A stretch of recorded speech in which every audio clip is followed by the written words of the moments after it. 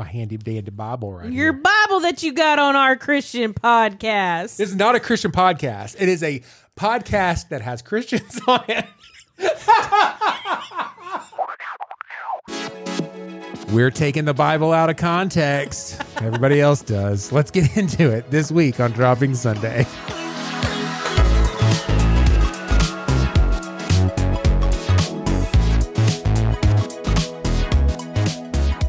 Hey, welcome to Dropping Sunday. I'm one of your hosts, Seth. And I am your other host, Andrea. If this is your first time around here, Dropping Sunday is a semi-reverent look at Christian pop culture. Just a couple of notes. We are not here to get you saved. We're also not here to tick you off, although if either of those things happen, we definitely want to know. Yes, this is a podcast by Christians for Christians, but you don't need to believe to belong. You can join the conversation at Dropping Sunday on all the things. Hey, Andrea, how's your heart? Fantastic. Yeah, anything exciting, that you're into? Just reading the Bible. Oh, Jesus, Juke. Well, I figure, since there's two of us together, Jesus is here, right? That's what the Bible says. That's how it goes, right? That's exactly what it says. So let's just get right into it. You said, hey, I found this article that talks about the 5 biggest misquoted scriptures or misunderstood scripture. Misused and abused. Yeah. So I was like, oh, that's an entire series. We can talk about this. So let's talk about some of these Bible verses. So the point with this, guys, is to kind of poke fun at the church in general for misusing things, and then also try to bring a little bit of clarification on what it is. Just bring a little wisdom. Yeah. Wisdom your way. Listen, knowledge. We've both been raised in the church. We've both heard it said wrong a bunch. Yep. We also both went to Bible college. Yes, we did. So we also kind of know what it's supposed to be. Guys, we're like perfect for this. We are. I think you could just start with "We are perfect," and I think that we'll be just fine. Fine. For the first time, literally ever on this show, there's been a lot of episodes. We've been doing this for a minute. I'm holding a Bible. Is this the first time ever?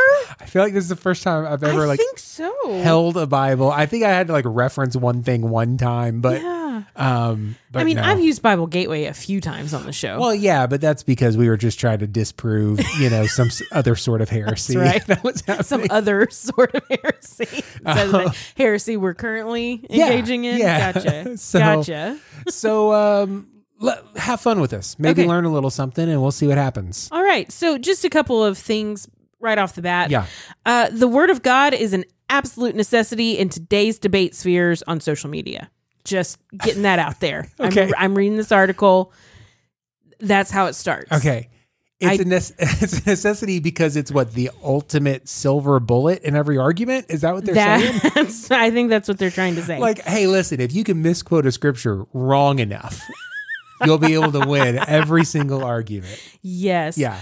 So with the rise of social media, it is like scriptures have become cannon fodder. People are just using them. Again, I'm just quoting from this article, guys. It's so good. Why use my words when I can just use theirs? There you go. It has just become a way to try to clobber each other. Yeah. And so it's become ammunition. The holy written word of God, what was written for us as a love letter, is now an ammunition. Yeah. It's fantastic. Although the Bible does say that it can separate. Sure. Like a sword. Yeah. How does that scripture go? Bible college graduate. I don't know what it actually says because I didn't memorize the whole thing, but I think what it really means is that when I disagree with you, I'm allowed to use scripture to never have to talk to you again. That's exactly what it does not mean. No, that's not no. it. All right, cool. Anyway, so here is a list of the 5 most, in this article's opinion, the 5 most misused and abused Bible verses. I love it. Are you ready? I'm ready. First one, Philippians 4:13. Okay. Philippians 4:13. First of all, this is what I think I should do. I think I should try to quote. Yes, I do. Yes. Okay. Yes. Okay. I can do all things through Christ who gives me strength. Yes. Yeah? That's it. Okay, that's it. Okay. So it's quoted a lot. Tim Tebow puts it on his black eye underliner thingy. So with the strength of God, he can. Yeah, I'm into sport. The sporting man.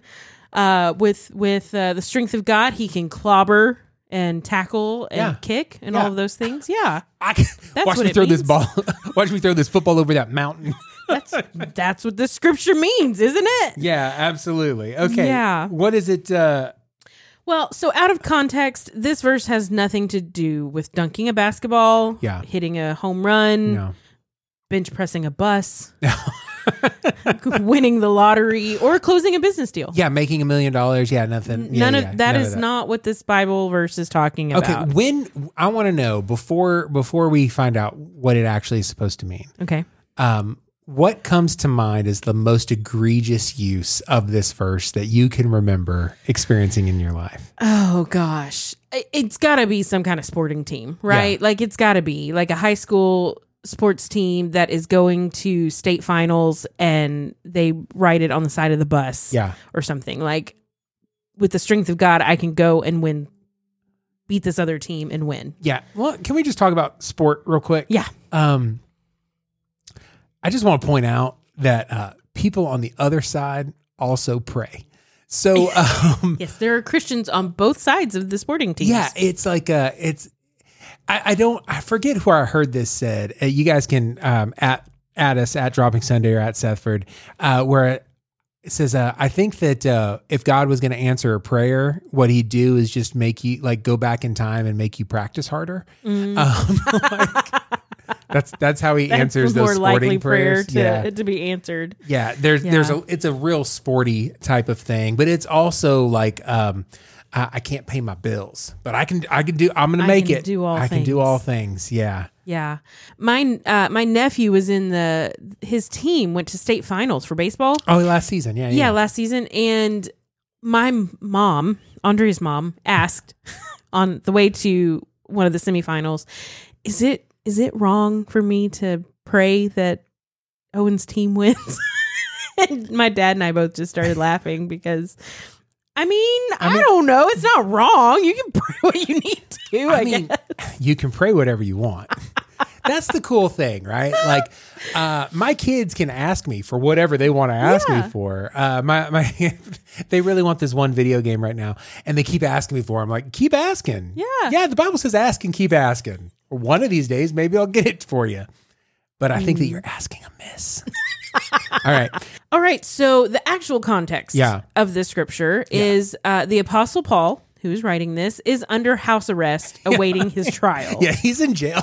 Where he may possibly be put to death for preaching the resurrection of Jesus. But before he gets put to death, he does get to join a group of outlaws to actually play a football game against another prison. Wait, no, that's the longest yard. That's the longest yard. My fault. Yeah.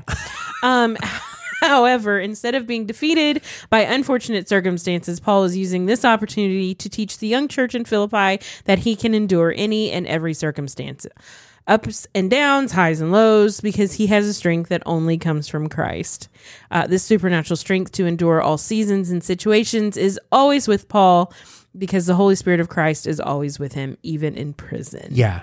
Yeah. So this has nothing to do with whether or not you're going to be successful in whatever endeavor. It's literally when you're going through the darkest time of your life. Yeah. You can do that. You can do that. It's not you can reach the highest of heights. It's you can traverse the lowest of lows. Yes. That is the difference between what is misused and how it should be actually interpreted. Okay, fantastic. All right.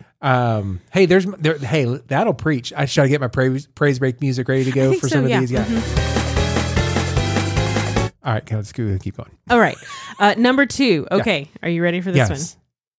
Matthew 18:20. Ooh. I don't know this one. Well, listen, we just talked about it at the beginning of the show. Because there are 2 of us here. Oh, where 2 or more are gathered in his name, he is there? Is it that one? Okay. Yep. How is this one misused? So this verse is usually quoted as an encouragement to one another when there is low attendance for a worship service or given as a benediction during a prayer meeting. So, where 2 or 3 or more are gathered in my name, there I am among them.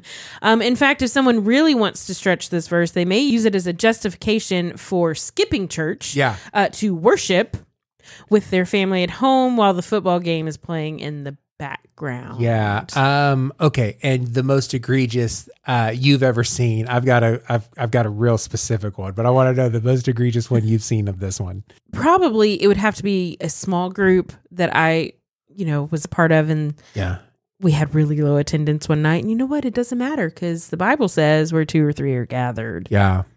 So what about you? I had a youth pastor try to tell the young men and the young women that if they're both believers and they were maybe someplace and it was just the two of them and they were maybe doing things that might be inappropriate physically as hormone-induced teenagers will do, to not forget that because there's two of them there, Jesus is there too. Oh my gosh. So if you're making out with her, you're also making out with Jesus. Did that work? I mean, it worked in giving us the oogies. Yeah. We were grossed out for sure.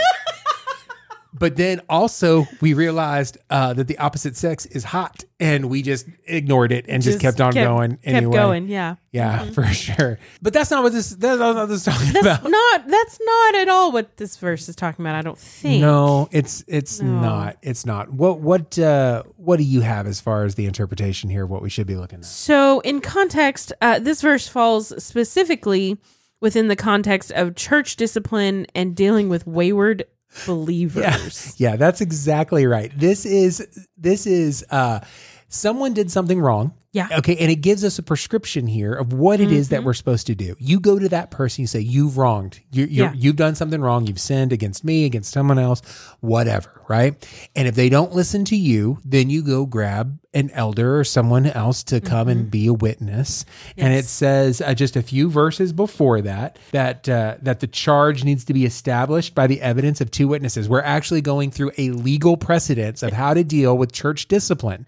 You do this, then you do this, then you do this. And then it says right before our key verse here, it says, again, I say to you, if 2 of you agree on earth about anything they ask, it will be done for them by my Father in heaven. So what they're saying is when you say we forgive you, there's 2 of you together and we say we forgive you, the Father forgives them. Yes. It's done. It's done. If you're good, we're good. That's what he's saying. Because where there's 2 or 3 gathered in my name, I work on their behalf in heaven.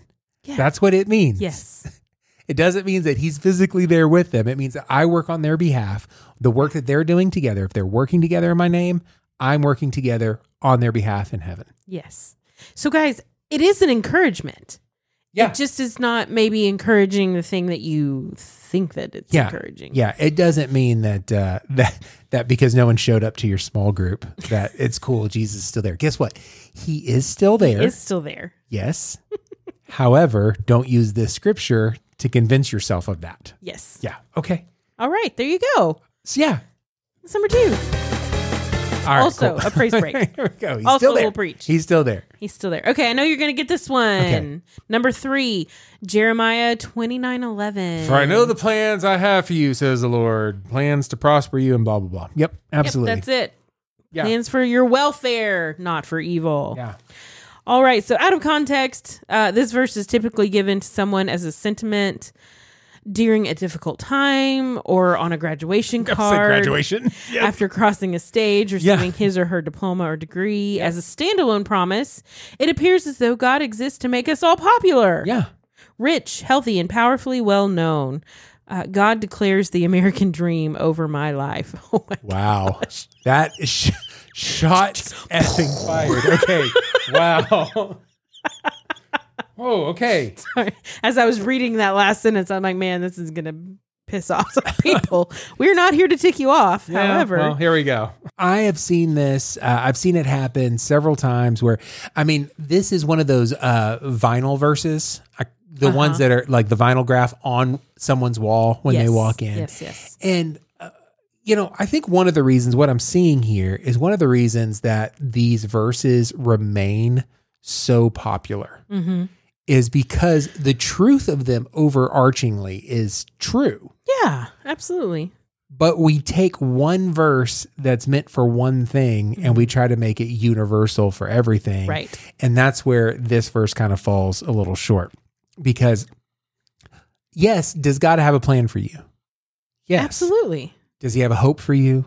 A future for you? Yes, he has all of those things. Is all of that for your welfare? Yeah. Yes. Yeah. And does God want to hurt you? No. No. Okay. So all of this is true, but this particular verse is not necessarily about you. Right. Who is this verse about? So this is to a very specific group of people. It is to Hebrews who have been exiled in Babylon. Yes. That's who this verse was written to. Yeah. And it was written one time to one group of people in one specific time frame. Yes. Is there encouragement that we can receive from this? Absolutely. Absolutely. Just like you can any scripture in the Bible. Absolutely. It can provide encouragement and edification and all of that stuff. Yeah. I'm going to read the verse right before it so we know what we're talking about. Okay. This is 29:10. You know, the second most famous verse. For thus saith the Lord, when 70 years are completed from Babylon, I will visit you and I will fulfill to you my promise and bring you back to this place, for I know the plans I have for you. He's literally saying the plans that I have for you are for the next 70 years you're going to be in slavery.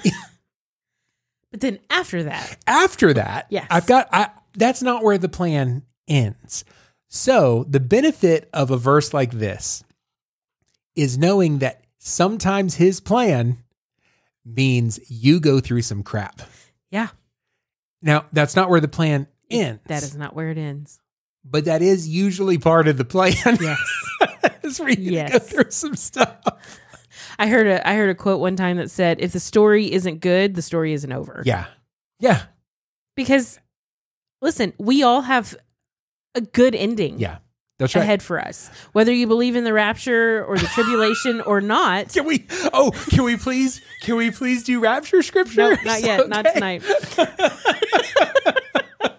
But whether you believe in that or not, there is a happy ending. There's a good ending for you. For sure. And this word prosper in this verse is not talking about material blessings. No. It's not talking about money. It's not talking about popularity.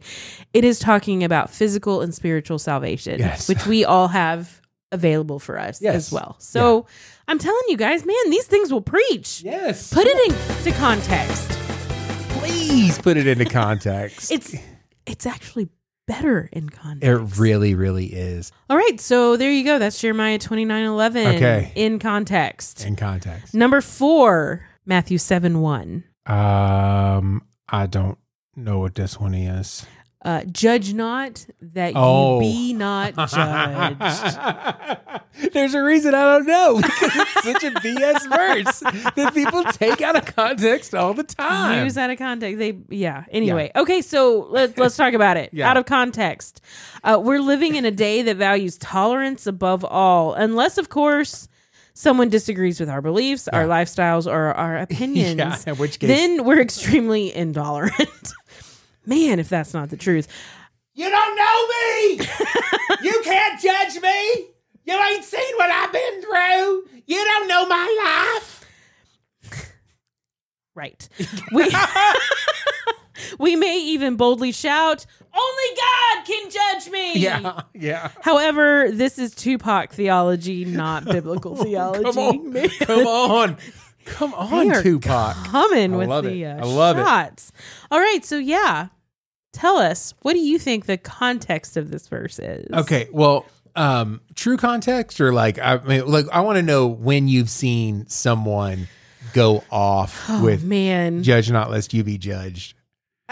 There's too many for me to name a specific one, but guys, it happens like celebrities. Yeah. Only God can judge me. Yeah. And I don't know. I can't. My favorite was when I saw, and she was like full drunk on Instagram, like yelling at her dad and quoting scripture way out of context.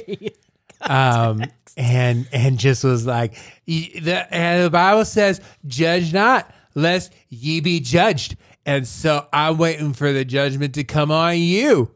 And it was just like, huh. Now, here's the other thing. By the transverse quality of equations, right? If A equals B, then B equals A. Okay? Correct. This come on, math. Sorry, did we say sport earlier? So I need to say maths now. Yeah. Maths and sport. Come on, maths. If A equals B then, and B equals A, and we know this to be true, judge not lest ye be judged means also when you judge, you will also be judged. Yes. Right? So so people think that because I've been judged, I'm allowed to judge other people. And they're just kind of missing like the fact that we're just spiraling at this point. Yes. So so that's kind of probably my favorite thing is whenever people feel justified in their judgment of other people because they're judged for being a terrible person. Yeah. Yeah. Yeah. Okay, so what's the actual... I mean, okay, so here's the thing. This verse is not necessarily a warning against speaking out against certain actions or behaviors. Yeah. Because the truth is, there are other places of Scripture where we're told that you will know a Christian by their fruit. Correct. We will know them. We will know Christians by their fruit. Hey, who are we going to know by their fruit? Christians. Let me ask you a question. It's like, is it my responsibility to say this person's a Christian, this person's not a Christian based off of their fruit? Because here's what happens. I like apples, but I don't like pears. And so because I like this fruit, you're definitely a Christian. But that fruit over there, that's a pear. I don't like that. I don't even know if you're a Christian. Do you see how quickly we can twist this into something else? But also, why are we doing this anyway? Like, we'll know Christians by their fruit. Non-Christians, are we supposed to be trying to figure them out and judging them in the first place? No. Hey, let me ask you a question. Is it the righteousness of God that leads people to repentance? It is the kindness of God. Are you sure it's not the justice of God? It is the kindness of God. Is it the judgment of God? It is the kindness. All right, cool. Of God. Cool, just checking. Yeah. So, Matthew 7 is really a warning against self-righteousness and hypocrisy. Yeah.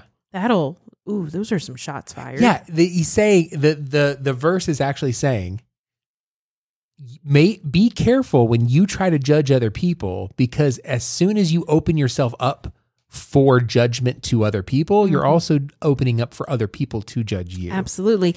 And you're going to be judged to the same standard and with the same hand. So if you're judging with aggression and self-righteousness, then guess what? That's how you're going to be judged. Yeah. And this is the same passage where he says, make sure you take the plank out of your own eye before you worry about the splinter in someone else's. Yeah. Yeah. I think what a lot of people miss with this verse is that they think they take themselves out of the equation. Really. They just set themselves up as the judge and not the judged. Yeah. Judged. Yeah. The one that is judged. You can't judge me. They like the idea of you telling someone else, judge not. They don't like being told, judge not. Exactly. So, yeah. Yeah. Sorry, guys. But here's the good news. Yeah. We're called to love. We are. What's another way that they'll know we're Christians? By this, all men will know that you are my disciples if you love one another. There you go. See, there's an easy answer. Yeah, for sure. I mean, and here's the other thing is that if you are one of these fruit inspectors that go, man, I don't like oranges, so I don't know if those are even fruits. I don't even know if those people are Christians over there. You have now disqualified yourself from being able to even do that, because we'll know they're disciples by the love we have for each other. Yeah. Like that's it. Not even for the love we have for people in the world, not for love that we have, like literally how we treat ourselves as a family needs to be strange and different from everybody else. Absolutely. So, absolutely. All right. It'll preach. Okay, let's keep going. All right, here's number 5. Yeah. Psalm 46:10. Why would I know 46:10? Because it's a really good verse. Um. You probably know the first part of it. Okay, what is it? Be still and know that I am God. Oh, yeah, for sure. I mean, how many worship songs have we done with "Be Still and Know That I'm God"? Yeah, for sure. But did you know there's more to that verse? Do you know what comes after it? You know what? I'm gonna have to look it up in my handy dandy Bible right Your here. Bible that you got on our Christian podcast. This is not a Christian podcast. It is a podcast that has Christians on it. We talk about Christian pop culture. Gotcha. Yeah. Well, can pop culture be Christian? Yeah. If pop culture has accepted Jesus into its heart. What is that verse scripture? Psalm 46:10. 46:10. All right. So be still and know that I am God. First of all, how is it taken out of context? How is it misused? Well, the most common travesty committed toward this verse is that only that first part is quoted. Oh, okay. You leave off the rest of it. Yeah. And that's, I mean, how many times do you see that be still and know, or even just be still, put above a bed or on a café? Gosh. How is a 4-year-old joke still good? I don't know. I don't know. And we're still coming to both of our minds. That's terrifying. At the same time. Yeah, anyway, it's you only see part of it, but there's more. There's more. There's more. You want to read it? Can I start a couple verses before? Sure, because I think that I think it really sets it off. Here we go. You ready? Come behold the works of the Lord. Oh, I like this. How he has brought desolations on the earth. He makes wars cease to the end of the earth. He breaks the bow and shatters the spear. He burns the chariots with fire. Be still and know that I am know that I am God. I will be exalted among the nations. I will be exalted in the earth. The Lord of hosts is with us. The God of Jacob is our fortress. So it's in the context of the world has burned down around me. The fight's over. The war is done. War is done, but everything is still smoldering all around me. There's no life anywhere. Be still. Be still and know. Because I can't do anything else. There's nobody else to fight. When there's nobody else to fight, know that he's God. Know that he's God and know that he will be exalted. Yeah. That at the end of the day, the fight that you're having right now, that you're experiencing, is not for your own glory. Yeah. It is not to raise you up. It is not to lift your name. It is to exalt the name of God. It is to exalt him among the nations and in the earth. I mean, come on. Hey, Andrea. Yeah? Maybe this is a Christian podcast. Maybe it is. This episode for sure. I mean, this is a Christian episode. I don't know about the rest of them. All right. What do we got? Do we have any more? No, that's it. That's it, man. Unless you have any you want to share. Well, I mean, there's plenty that I do want to share, but most of them are rapture based. If we can just talk about how all of those are taken out of context. I mean, if you want to share one, listen, we had a few episodes like in a row where we talked about Left Behind in the rapture, and we never really got into why you disagree with that so strongly. I mean, do we want to do that, or is that too much for our? Yeah, let's do it. Let's do it. So here's the thing: the rapture, as we kind of understand it now, it's how it's understood in Left Behind. Doesn't really come from the Book of Revelation. Okay. There are things that are kind of mentioned, but it really comes from one of Paul's writings in 2 Thessalonians. Yes. Okay. So the second epistle to the church in Thessalonica. Say that 10 times fast. Say that once. I know I didn't get it out right the first time. But he writes this book. It's the second chapter, and he's writing to calm everybody down because there was this idea that Jesus said he was going to come back, and everybody was like, "Whoa! Jesus came back, and we missed it." So that's our first clue that believers thought that Jesus could come and that they would miss him coming again. And they thought it was the second coming. They thought this was the second coming, that after Jesus had gone up on the Mount of Olives and he said, I'm coming back. He came back. So that's our first clue, okay? So we'll just go through it and we'll just go through. Okay, now concerning the coming of our Lord Jesus Christ, and this is 2 Thessalonians 2. And the being gathered together to him, we ask you, brothers, not to be quickly shaken in mind or alarmed either by the Spirit or a spoken word, or a letter seeming to be from us, to the effect that the day of the Lord is come. So he's saying, everybody, chill out. Jesus didn't come back yet. He said that when he comes back, he's going to bring everybody together. Okay? All right. Let no one be deceived. No one deceive you in any way, for that day will not come unless the rebellion comes first, and the man of lawlessness is revealed, the son of destruction, who opposes and exalts himself against every so-called God or object or worship, so that he takes his seat in the temple of God, proclaiming himself to be God. So here we have a lot of what is seeming to be prophecy, but it doesn't actually seem like he's writing prophecy. He's writing things that are already known. It is known. So that brings us back to the verse, the last epistle that he wrote, the first epistle to the church in Thessalonica. Didn't even say it right that what? time. Thessalonica. And where? Thessalonica. Says, this is 1 Thessalonians 4, verse 13. But we do not want you to be uninformed, brothers, about those who are asleep, that you may not grieve as others who do not have hope. For since we believe that Jesus died and rose again, even so, through Jesus, God will bring with him those who have fallen asleep. Who is God going to bring with him? Those who have fallen asleep. And now we're using fall asleep in a poetic term. What does he actually mean? Those who have died. Yeah, people who are dead, Jesus is going to raise them up. Believers who died. Yes. Well, that's up for debate, but we'll keep going. Why is that up for debate? It says that those who have fallen asleep. It says, for since we believe that Jesus died and rose again, even so, through Jesus, God will bring with him those who have fallen asleep. It doesn't necessarily mean... Oh, wait, go to verse 13. Read verse 13 again. But we do not want you to be uninformed, brothers, about those who are asleep, that you may not grieve as others who have no hope. Oh. Yeah. Well, because my version says believers who have died. Specifically says that. Okay. What is that? Living?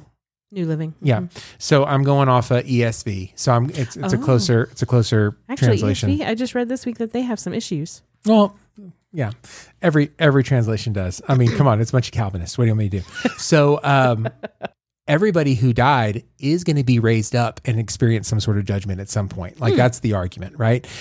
Or there is no hell and everybody gets to raise up. That there's another argument there as well. I don't know which ones I believe I do, but I'm not going to say. Okay, verse 15. For this we declare to you by word from the Lord that those who are alive, who are left until the coming of the Lord, will not precede those who have fallen asleep. For the Lord himself will descend from heaven with a cry of command, with the voice of the archangel, and with the sound of the trumpet of God, and the dead in Christ will rise first. Then we who are alive, who are left, will be caught up together with them in the clouds and meet the Lord Jesus in the air. And so we will always be with the Lord. Therefore, encourage one another with these words. Okay? So this is the strongest argument for a rapture where we are taken away. Mm-hmm. Okay? Most of what's being said here, if you look at it, is poetic. We're seeing fall asleep mean dead, right? So there are some things here that we can't just completely roll out the poetry of it in and of itself. We see that it says dead people will be raised first, mm-hmm. and then alive people will go. So here's the thing. When a bunch of people are raised from the dead, mm-hmm. and we see them go up, that's when I'll be like, all right, cool. I'm about ready to go. It is not going to be like this whole thing of just like, boom, we're all gone. I'm hugging my little brother and all of a sudden I'm just holding their clothes, all this other stuff. It's not going to be like that based off of this. There's going to be screams. There's going to be trumpets. There's going to be all kinds of other stuff that happens. We're assuming that this is talking about the quote unquote rapture at this mm-hmm. point. Whenever in all reality, we're probably talking about when Jesus comes back for the millennial reign that's talked about in Revelation. So gotcha. Do I think that Jesus is coming back to earth to reign and to do all the things that are revealed in the book of Revelation? Yes. I don't think that means that we are literally going to disappear and then come back for the millennial reign.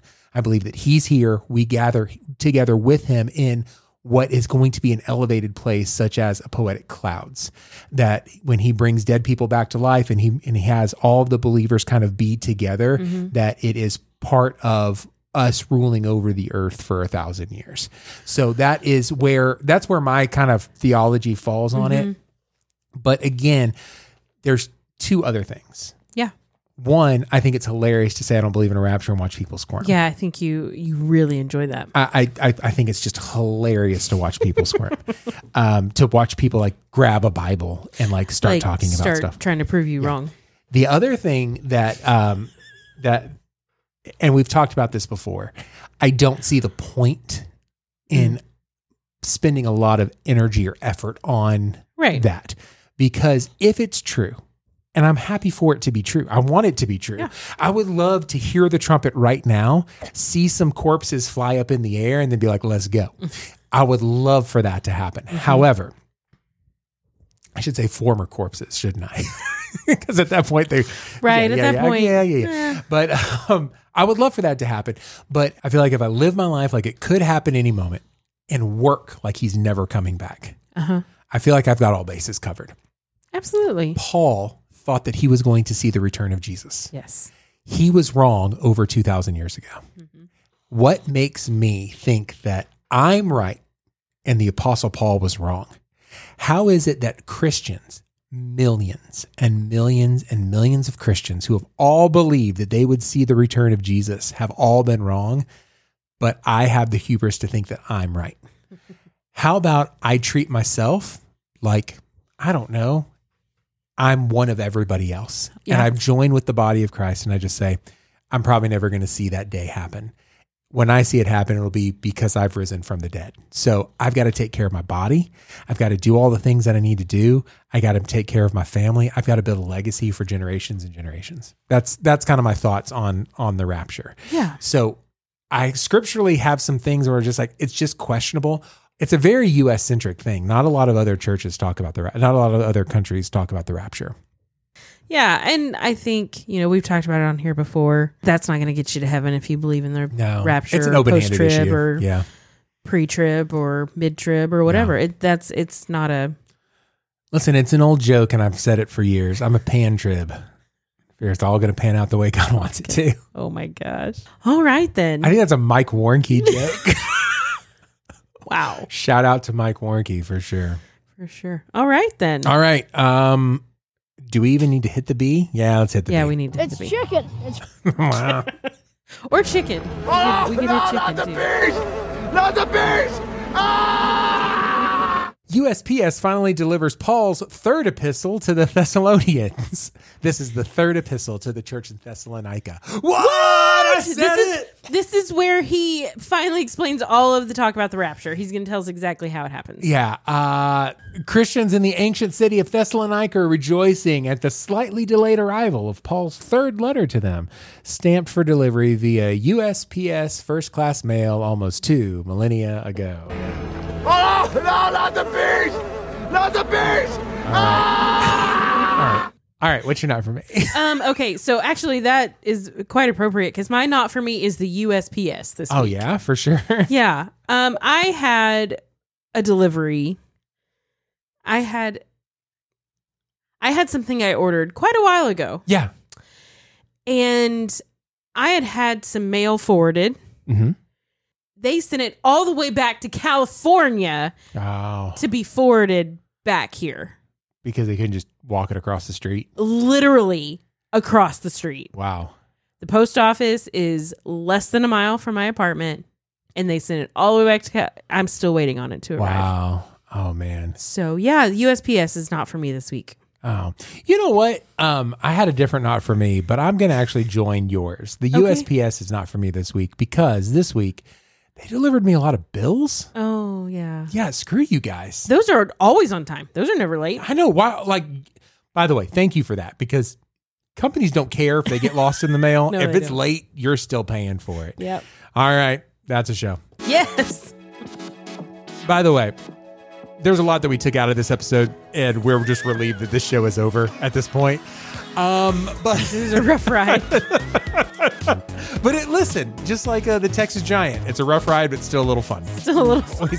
We hope you enjoyed it. Hope you had fun at least. Also, you have to be at least 40 inches tall to listen to this episode. You'd probably be at least 16.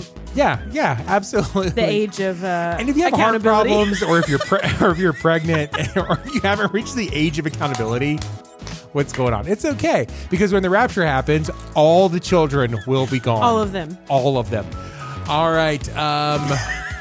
Our thoughts and opinions, not the final word, dear listener. Actually, on this one, I think that we're pretty close to being accurate. Probably should be. If you want to yell at me about the rapture, come on. At Sethford. Yeah, the other things about Scripture, I think we're pretty on. But that's cool. Engage in a conversation. We're fine. How do they do that? Yes, don't forget to like, follow, and comment on all the socials. We are at Dropping Sunday on Facebook, Instagram, and Twitter. Yeah, and for every comment we receive, we do give money to a local charity or ministry. And remember, the greatest compliment you could give us is to tell a friend to listen to this episode, or maybe a different one that you liked, and then to subscribe, because we'll be back again next week. We will be back next week. Until then, this is Seth. This is Andrea. And this is Dropping Sunday.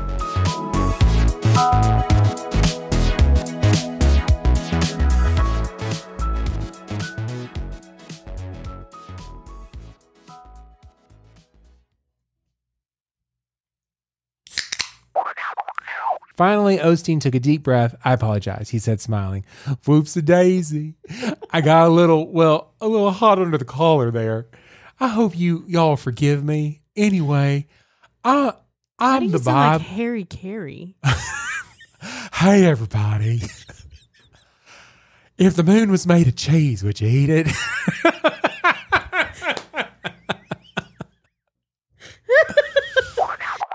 Icarus Constantinides. Constantinides.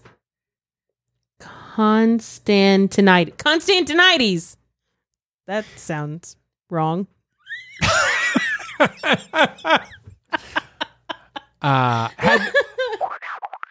weren't even looking at me. How did you see that?